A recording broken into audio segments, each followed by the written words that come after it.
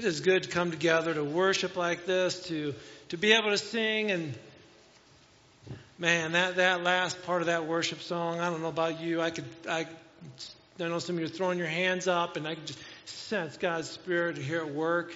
And it's like, okay, don't cry, don't get emotional. And it's like, well, that's what the Spirit does, right? All right, real men do cry, don't they? All right. I guess we can go with that. Well, hey, we are in the midst of a new sermon series. It's called It's a Wonderful Life. And it's all about the truth that as God's people, it's basically the way it is. We have an incredible, benevolent, giving, generous God who is full of grace and mercy. And He has reached down to save us through His Son, Jesus Christ. And having received that free gift of salvation, we're different. We are different. We have God's Spirit now residing in us, working through us. There's a process of spiritual growth called sanctification. That's happening within us. So we pursue this holy God through the help of His Holy Spirit. And so as we look into Scripture, there's one verse that's sort of our main verse that we're hanging on here. It comes from Galatians chapter 5. Verses 22 and 23. It talks about the fruit of the Spirit being love, joy, peace. And as you read through all those things, it's like this is what God has given each and every one of us. And He wants us to grow inside each and every one of us. And He wants that fruit to be plentiful, and He wants us to distribute that. But here's the thing. If you're following along, it's like, well, love, joy, peace. And you're thinking, oh, so today it's all about patience. Patience, that one's coming later. How about that? Okay. Actually, we're going to focus on goodness. Because as I was praying about how to deliver this, it wasn't like, we're not just going to do that. No. What fits, Lord, with every week that's coming up between the beginning of November and the first Sunday in January? God, how do you want this to lay out? And goodness is where we're at today. And I'll explain that in a little bit. But before we get into what goodness actually means, I want you to think about this, okay? Have you ever in your mind sort of sat there and thought, I want to be like that person, okay? Now, I might say that and you're first thinking of a celebrity, an actor, an athlete, maybe somebody in a prominent position at work. You're like, man, I wish I was like that person, right? And typically, especially when we're younger, we idolize certain people. We maybe had posters in our rooms, and not that I had a Michael Jackson poster. No, I'm not trying to be like him, okay? I took the brace off. This is what I got to wear. But maybe who is it that you're like, I want to be just like that person? Did anything pop to your mind right away? Now that person maybe did or didn't, now let me sort of change the direction here on that. I'm talking about the kind of person that doesn't have celebrity status or the money or the power. But I'm talking, and this person may fit that category, but I'm talking about the person that, like, their character just sets them apart. I mean, when they talk, it's like words of wisdom spill out of them. It's like, man, I love being around them. When they talk, it's like incredible. They say incredible things. Or they're super generous in how they treat you. Incredibly kind. Maybe they're patient. It's like you've watched people live a life of integrity, and you're like, I want to be like that person. I want people to say that of me. Now, do you have a different picture of a person in mind, or is it the same one? There's a story of a gentleman, his name is Albert Lexie. Back in 1981, he was working at a children's hospital in Pittsburgh. He would clean and polish shoes for $5 a pair. Now, for the younger generation, basically, if you maybe would go through a train station or different places, hospitals, certain businesses, you would see these chairs high up on a pedestal, sort of. People would sit up on them, and then the guy would start polishing your shoes. And so this is what Albert did for $5 a pair in this hospital. He would, on occasion, from satisfied customers, receive a tip. He says he remembers one Christmas he got a $50 tip. Usually it's $1 or $2. But that $50 tip he'll never forget. Well, Albert did that for many years, and as we all know, times change, and some things people just don't do anymore. So he decided it was time to retire from polishing shoes.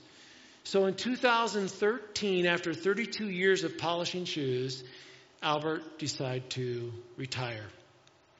He walked out that door that last day of the hospital, but here's the cool thing. The hospital said, we want to throw you a party. It's So the administrators, the nurses, the doctors all thanked him for what he did in his service there for 32 years and treated him like a king. It was a special day. But here's the thing. When he walked out that day, his influence did not stop. Let me explain why. During those years of shining shoes, he would take 30% of his earnings and give that to the hospital. There was a special child care fund for parents who financially couldn't maybe pay off some of the bills for their kids. So he was giving money to that fund, 30% of his earnings, plus all of his tips for those 32 years. In total, Albert gave $200,000 to that child care fund. That's the kind of guy I'd like to be like. That's what I'm talking about. When somebody's character spills out into their actions, you sort of step back and say, I want to be like that person. Am I like that person? I would hope so. But I love hearing stories like that. Of course, though, there are some of us who are like, oh, I would be like that if I had money. I mean, if I was rich, I'd give it all away, right? Let me remind you this. Generosity is not about what's in your bank account. It's about what's in your heart. A lot of times we forget that. As we look at this key verse in Galatians chapter 5, verses 22-23, there's that word in there, goodness. And that word goodness, right away we probably think good and evil, right? We always think of the opposite, like if there's war and peace, right? Or there's depression and joy, well, there's good and evil. But that's not biblical goodness. Goodness actually means generosity. See, it's not the absence of evil, it's the presence of something good, and that is generosity. I know as you look in Scripture, sometimes you'll look at a word like the word love, and it has multiple Greek meanings. If you look at the word good in Scripture, there's also a few different meanings. This verse and some of the others I've looked at, it's more of a person who is generous, big-hearted, charitable with their finances. They're a giver. Acts chapter 10, verse 38 says this, and you know that God anointed Jesus of Nazareth with the Holy Spirit and with power. Then Jesus went around, look at this, doing good and healing all who were oppressed by the devil, for God was with him. And again, in this scripture, the word good means to be generous. You know, when we read this verse, and pastors have probably preached on it, we've probably read it in Bible studies, and we're looking like, oh, look what Jesus, he was doing good. Yeah. But he was healing people, and he was tossing demons. It's like, yeah, we always like to look at those big things, and we skip right over that phrase, doing good. That was a huge part of Jesus' ministry. He looked at what we often see, the spiritual, supernatural needs of people, but he also looked at the physical needs of people as well. Who needs to be fed? Who needs to be cared for? His doing good was a way of being generous and helping those in need. And God is just as interested in helping those with financial needs and needing assistance as he is those who are needing supernatural needs as well. Helping to meet the physical needs of others is an act of goodness that Jesus did, and he still asks of his people to do the same. So, whether the Bible tells us that, one of the fruits of the Spirit is goodness, God is letting us know, I believe in this passage, that he wants us to be selfless. He wants us to be giving and using our resources to help people in their conditions that they're surrounded by. When I think about what the Spirit is doing here and working in ministry and in us, I look at this and it's like he's sort of shifting the focus of maybe ourselves into the needs of others. Because we want to be indwelt with the Holy Spirit so that we get that love and that joy and that peace. But when we're with goodness, here's the thing, with every fruit, it's put back out there and reflected to others. And that's what goodness does. That's what generosity does. The fruit of the Spirit called goodness is a supernatural urge in each person to reach beyond himself or herself and meet the natural needs of those that are around you. When it comes to generosity, however, what do we equate it with? Finances, right? I mean, that's usually the first thing. It's like, as I actually started off the story with Albert, and the money that he saved up. So when we talk about being generous, first thing you expect a pastor, especially to preach about, is money, right? But the goodness that we find here in Scripture isn't just strapped to financial things only. It's everything in how we're generous. How we show respect and courtesy towards others. Mercy, showing mercy and patience. You can be generous in all these areas of life and not just finances. And here's how it starts, okay? Have I said that about 5 times? Here's how it starts. Here's how it starts, okay? With the fact that we serve a generous God. God is generous. Look at James chapter 1, verse 5. It says, if you need wisdom, ask who? Our stingy God? Our, somewhat giving God? Our generous God. He'll give it to you. He'll not rebuke you for asking. See, when we are living by the Spirit, we are replicating, we are reflecting a generous God. When people see you, they should see God in you, which is that of being generous. Now, I'm going to give you 3 ways in which we can all attempt to be more generous than what we already are. Again, you might be in here this morning like, I'm super generous already. Excellent. Keep it up. Let me give you a little bit more, okay? Because we always have a little bit more. First one is this, about a giving of your time. We often say, I don't have time to get involved. I don't have time to serve. I don't have time to help. I'm really busy. I know we're all busy. Matter of fact, often that people say to me, it's like, hey, sorry to bother you. I know you're busy. And it's like, it's okay. We're all busy. You're not a bother to me. Feel free. Give me a call. Send me a text. Whatever. Here's the thing. The question is, how are we with managing our time, our habits? If we were to carve out certain things in our lives, say, I really don't need to do that.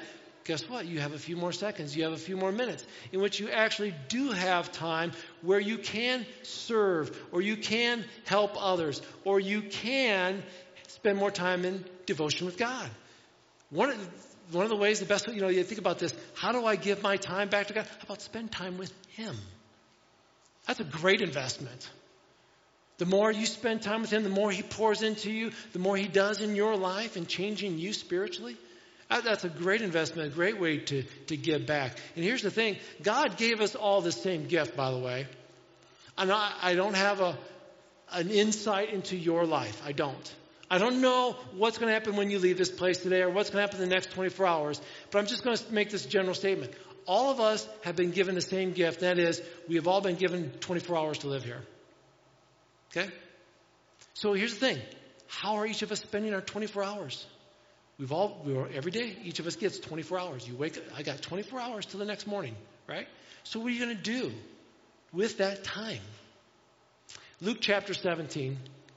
I love this scripture. It says, we're told that Jesus entered into this village. He comes in this village. There's 10 men with leprosy. They're standing at a distance. These 10 men call out to Jesus, Lord Jesus, have mercy on us. We've got leprosy. He knows there's, and here's the thing. If you got leprosy, you are unclean. You cannot get into your family, the church, anywhere. You've been isolated, okay? We all know what it means to be quarantined and isolated. These guys have been isolated from everything, and you're called unclean, right? So here they are, off themselves, and they just want to be healed. We want to be put back into society. And Jesus says, go show yourselves to the priest, because that's what you do. In order for you to be reinstated, so to say, and to be shown that you are healed from leprosy, you go to the priest. The priest looks at you, declares you unclean. You're fit to go back, right? So off they go. They're walking off to go see the priest.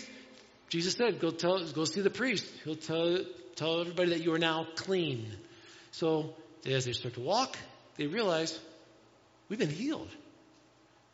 We no longer have leprosy. Jesus heals them, right?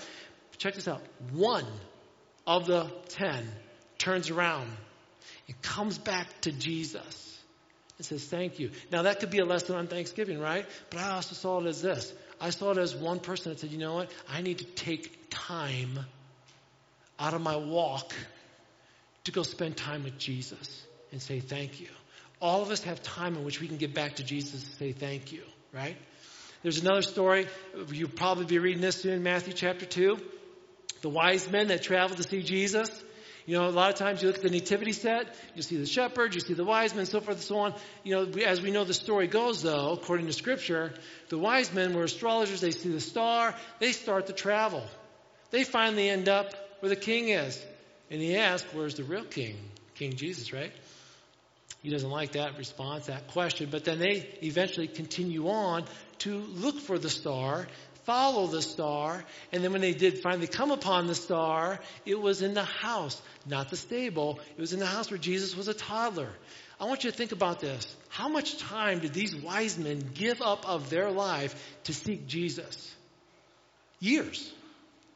They took time out of their life to seek Jesus. What we do with our time, I believe, is a way of giving thanks to God. I'm seeking you out. It isn't just I'm taking time to serve, but I'm taking time to worship. And I'm taking time to seek you. That's a great way to show how grateful you are and how the goodness of God is working in you. Here's the second way. Giving of our treasures. This is probably the one everybody's like, yep, this is the one right here. I knew you were going to come to the money part. Yep. Because if you continue the story with the wise men, what happened? It says in Matthew chapter 2, verse 10, it says this. They entered the house. They saw the child with his mother Mary. They bowed down and they worshiped him. Listen, it goes on to say, and they opened their treasure chest and gave him gifts of gold, frankincense, and myrrh. I love it. They had a treasure chest. You keep expensive things. You keep your treasures in treasure chests. And they took of what they had, their treasure, and they gave it to Jesus. Yes, this is now we get into the thing of how else can we be giving? How else can we show the generosity in us? How can we show the goodness of the Holy Spirit working in us? It's by giving away things that matter to us, things that are of value to us. I've never heard somebody say, well, I gave away this expensive thing and I regret it. Usually when people give, they feel good. Like, that felt good to give that away. John chapter 12. Open up your Bibles to John chapter 12, please. We are going to read this story. John chapter 11, you got to remember the story of Lazarus, such a good close friend to Jesus, and his sisters Mary and Martha. If you remember in the story, Lazarus died. Jesus brought Lazarus back from the dead, right? Now this is the next chapter. The story continues. They're now at his house, and they're eating. Dinner's getting prepared, and Jesus honored says, Martha is serving. That's what Martha did, right? Lazarus was among those who ate with him. Look at verse 3. John chapter 12. Then Mary took a 12-ounce jar of expensive perfume made from the essence of nard, and she anointed Jesus' feet with it, wiping his feet with her hair. And the house was filled with the fragrance. But Judas Iscariot, the disciple, who would soon betray him, by the way, said, that perfume was worth a year's wages. It should have been sold and the money given to the poor. You know, while Jesus is teaching others and spending time with his disciples and the people that are in the house, where's Mary? She's at the feet of Jesus. And she takes that jar of expensive perfume and just pours it all over the feet of Jesus. And she's using her hair to wipe it, and then the fragrance is filling the room, right? And you think about that special moment. One of the disciples is like, that was a waste of money. We know where his heart is already, right? But what does Jesus say later? Well, actually, we'll come to that. What was the value of this gift? So I was looking this up. It said that in the day of Jesus, a denarii was worth one day's wage.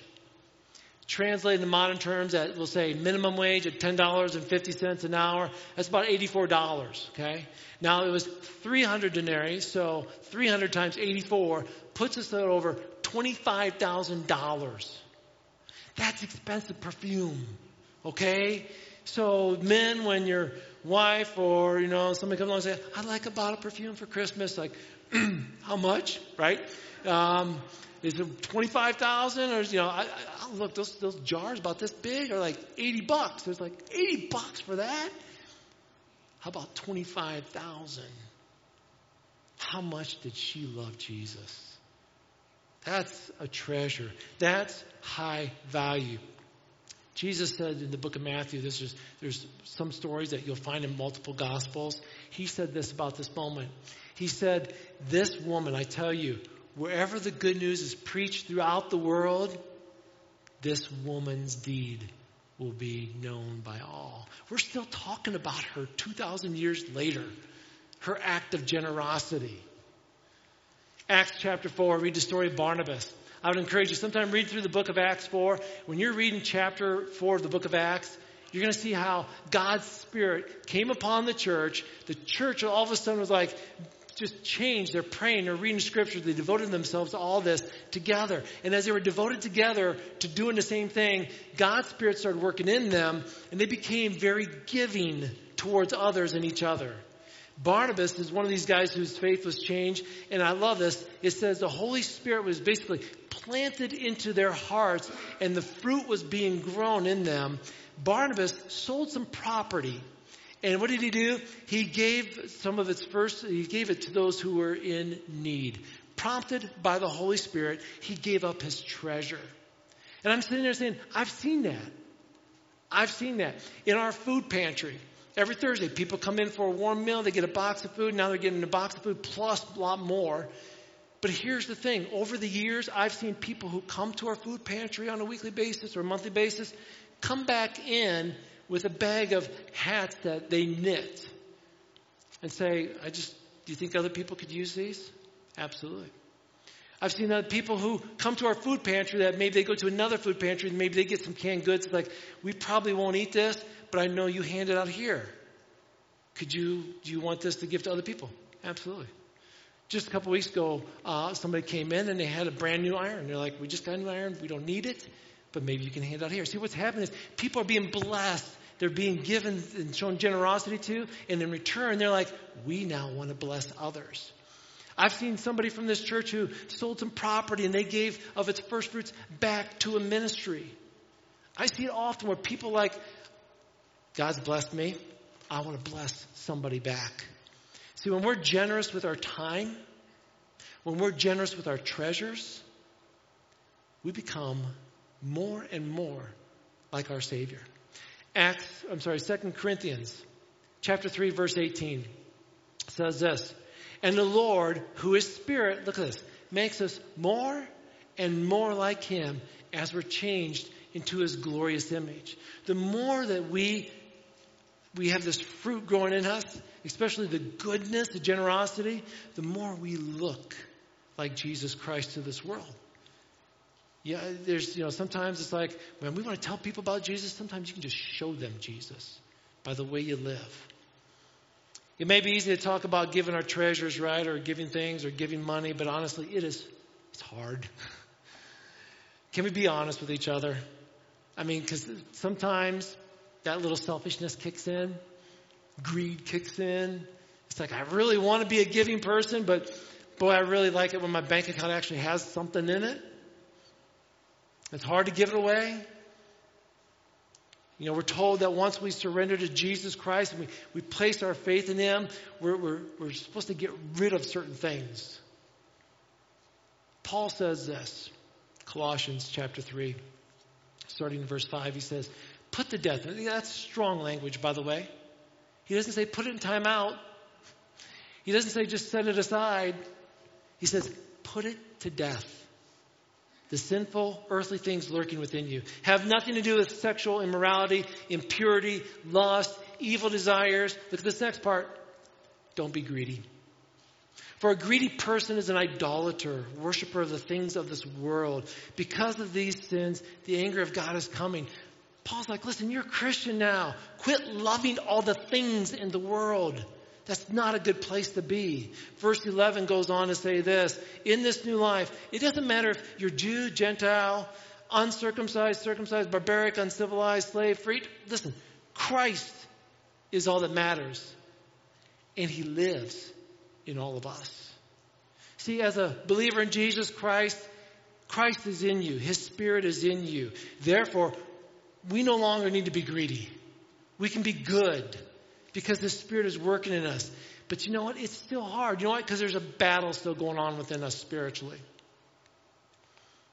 I recently read this. As prosperous as the United States is, 85% of Americans give away less than 2% of their income.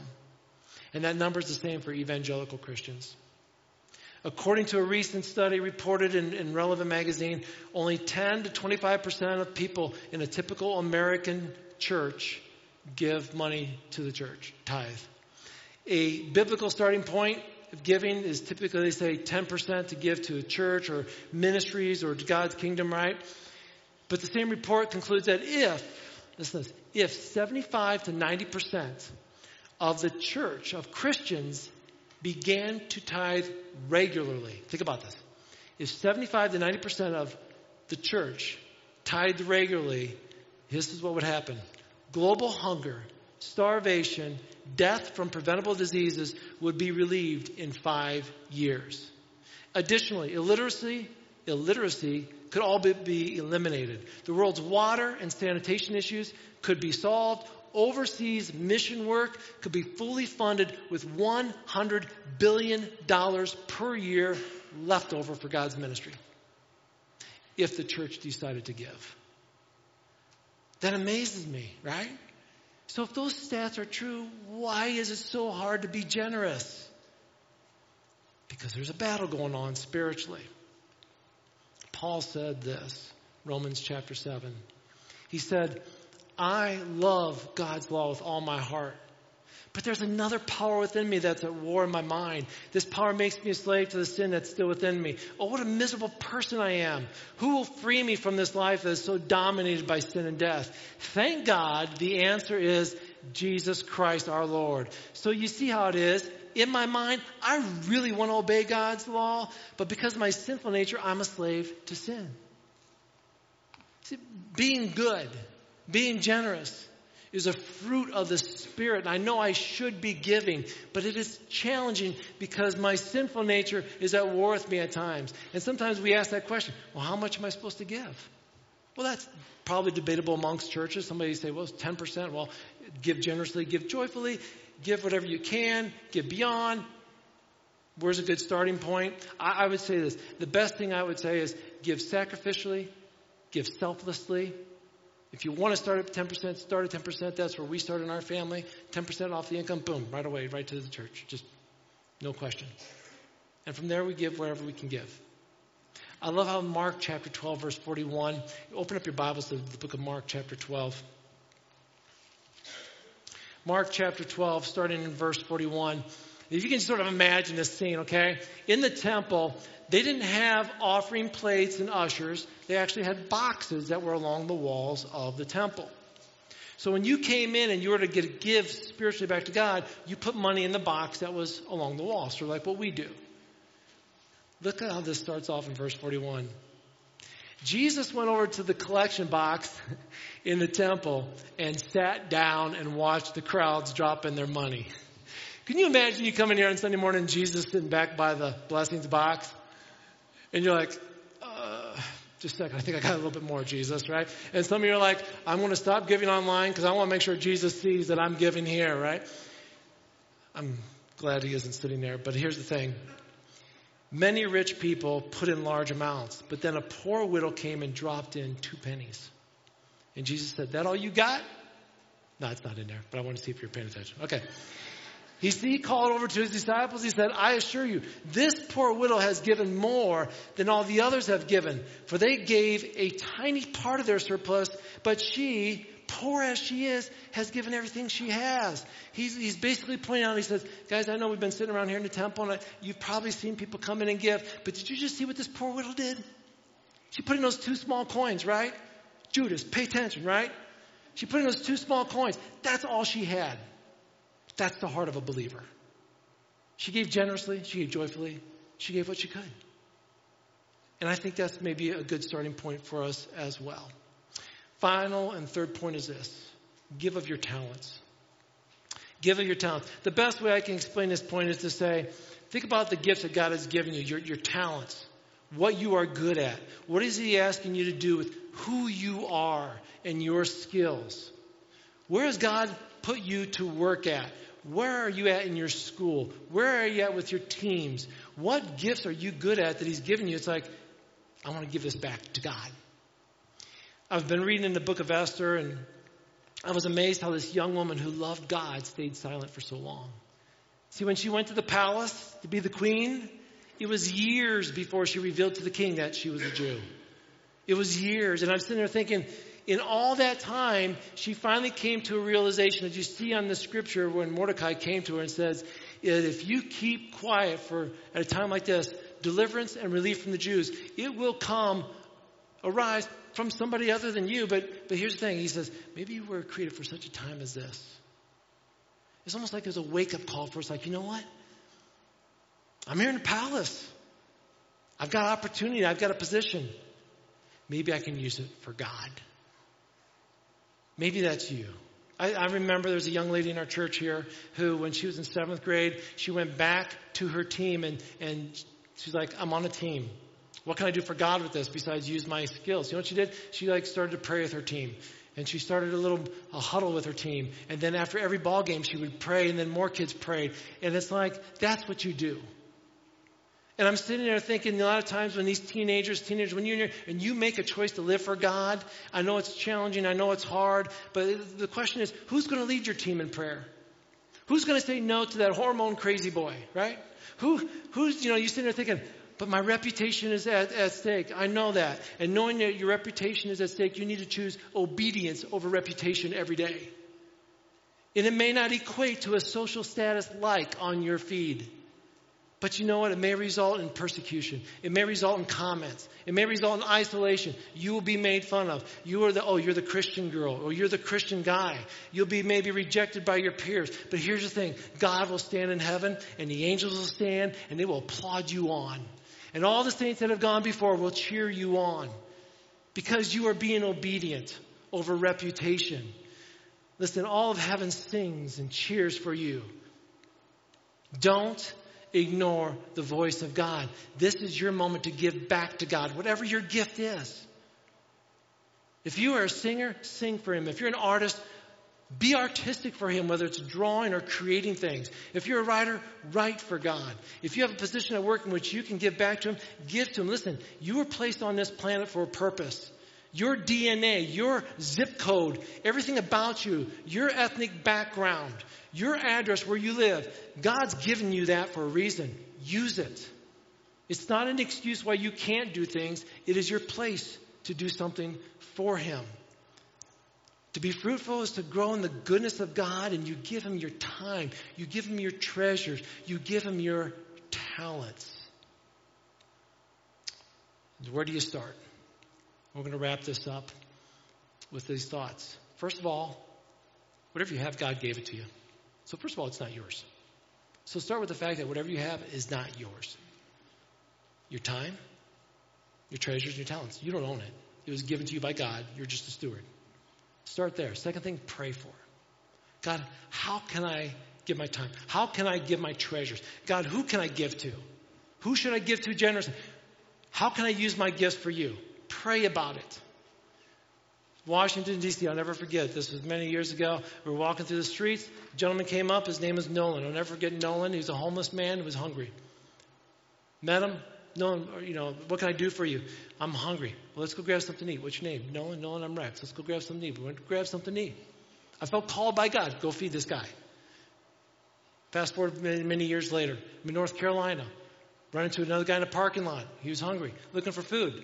Here's a grocery store. Let's go and buy some groceries. Went in and bought a bunch of groceries, a couple bags. We're walking out, and he takes those bags and say goodbye. God bless you. He's going down by a river where he's got a little homeless shack and so forth. And then I go to my car, and something felt weird. And I was like, this doesn't seem right, but all right, God, you want me to do this, I think? I don't know. And I look over, and there he goes, over in the other part of the parking lot, meeting up with a couple more guys, throwing all their bags in the back of a nice, shiny red truck, and it's like, did I just get scammed? Possibly. See, I don't know. And my problem is, because some of you and I have maybe been burned before, we hold back a little bit more. Like, I don't want to be generous because who knows what's going to happen, right? That's why we pray about it. Whether it's you get burned or not, it's not about you. It's what God's asking you to do. But you won't know what God's asking you if you don't pray. So God, what would you like me to do? Worship team, would you come forward, please? We give because the goodness, that fruit is in us from a generous God. I'm going to give you one more opportunity here, an idea of how maybe you can be giving, and I'm going to show you how we're going to be giving to you and do this together. First thing is this. There's a book called Prepare and Room by Susie Larson. It's a daily devotional. It starts December 1st. If you open up chapter 1, December 1, read Luke chapter 1. And it's 25 days, or 24, I'm sorry, because there's 24 chapters in Luke. So you're going to read it all the way to Christmas Eve. There's a message in there, and then there's a challenge at the end of each chapter. We're giving one to every single family. As you know, every month in December, or every December rolls around, we try to be the church and do something together as a church. This year, we're getting everybody in the church a book to read as a family. If you feel like I'm just visiting today, please take one. We want to try to unify our church. You know, we talk about giving of our time and our talents and our treasures. But here's the thing. I want you to take some time and give it to God. As a church, we're going to go through this together. We're going to read through Luke together on a daily basis. To unify our church spiritually. To grow together spiritually as a church. And so we want to show generosity back to you and thank you as being an incredible, loving church that you are, but let's continue to grow spiritually. That's my first challenge to you. So on the table on the way out, grab one per family. Okay? And let's read this together. Here's the second way, if you want to be giving with your treasures. We also want to be helpful to those with special needs this year. Sometimes it's single parents. Last year was single parents. This year it's those with special needs. There are many in our county that have special needs. Matter of fact, I think, Heather, is it just in Wauseon? Is it 50? Is that our number? 75 in Wauseon. And we're doing Fulton County. And how many do we have back there? I got you on the spot. 58. I keep thinking 57 for some reason. 58. So I'm sorry, say it again. Yeah. 58 individuals who live outside their family units. So we're going to bless those with special needs, 58 of them. There's little ornaments on the little thing out there. And Heather will probably be back there. Carrie may be back there to help you sign up. Basically, you can take an ornament and go love on somebody. And they'll explain how you can be a blessing to them at Christmas time. It's just one of our churches wants to be the church and show the goodness of God. This morning, as you leave this place, I hope and pray that God has just put upon your heart, you're a good and generous God. Now, how can I reflect that to this world? Would you stand? And I want to pray, and then I'm going to have you be seated. But would you stand with me as we pray? Heavenly Father, what an amazing God you are, a generous God, a giving God. And we thank you, Lord, for who you are, your many blessings. And God, now we just want to reflect that. We want to show the world that you are good and you are generous, and let it be seen by how we spend our time with you, with others, serving, helping. Let it be seen by us giving up our treasures and our income or things that we have that maybe will bless somebody else and help them. Let it be seen by how we give up of our talents, the gifts that we have, and say, you know what? I can use this to honor you, God, with the talent you've given me. And yes, we may be ridiculed for it, but all of heaven applauds when we stand for you. So God, help us to be generous. Help us to be giving, Lord. We thank you, Lord, for the mighty God that you are. In thy name we pray.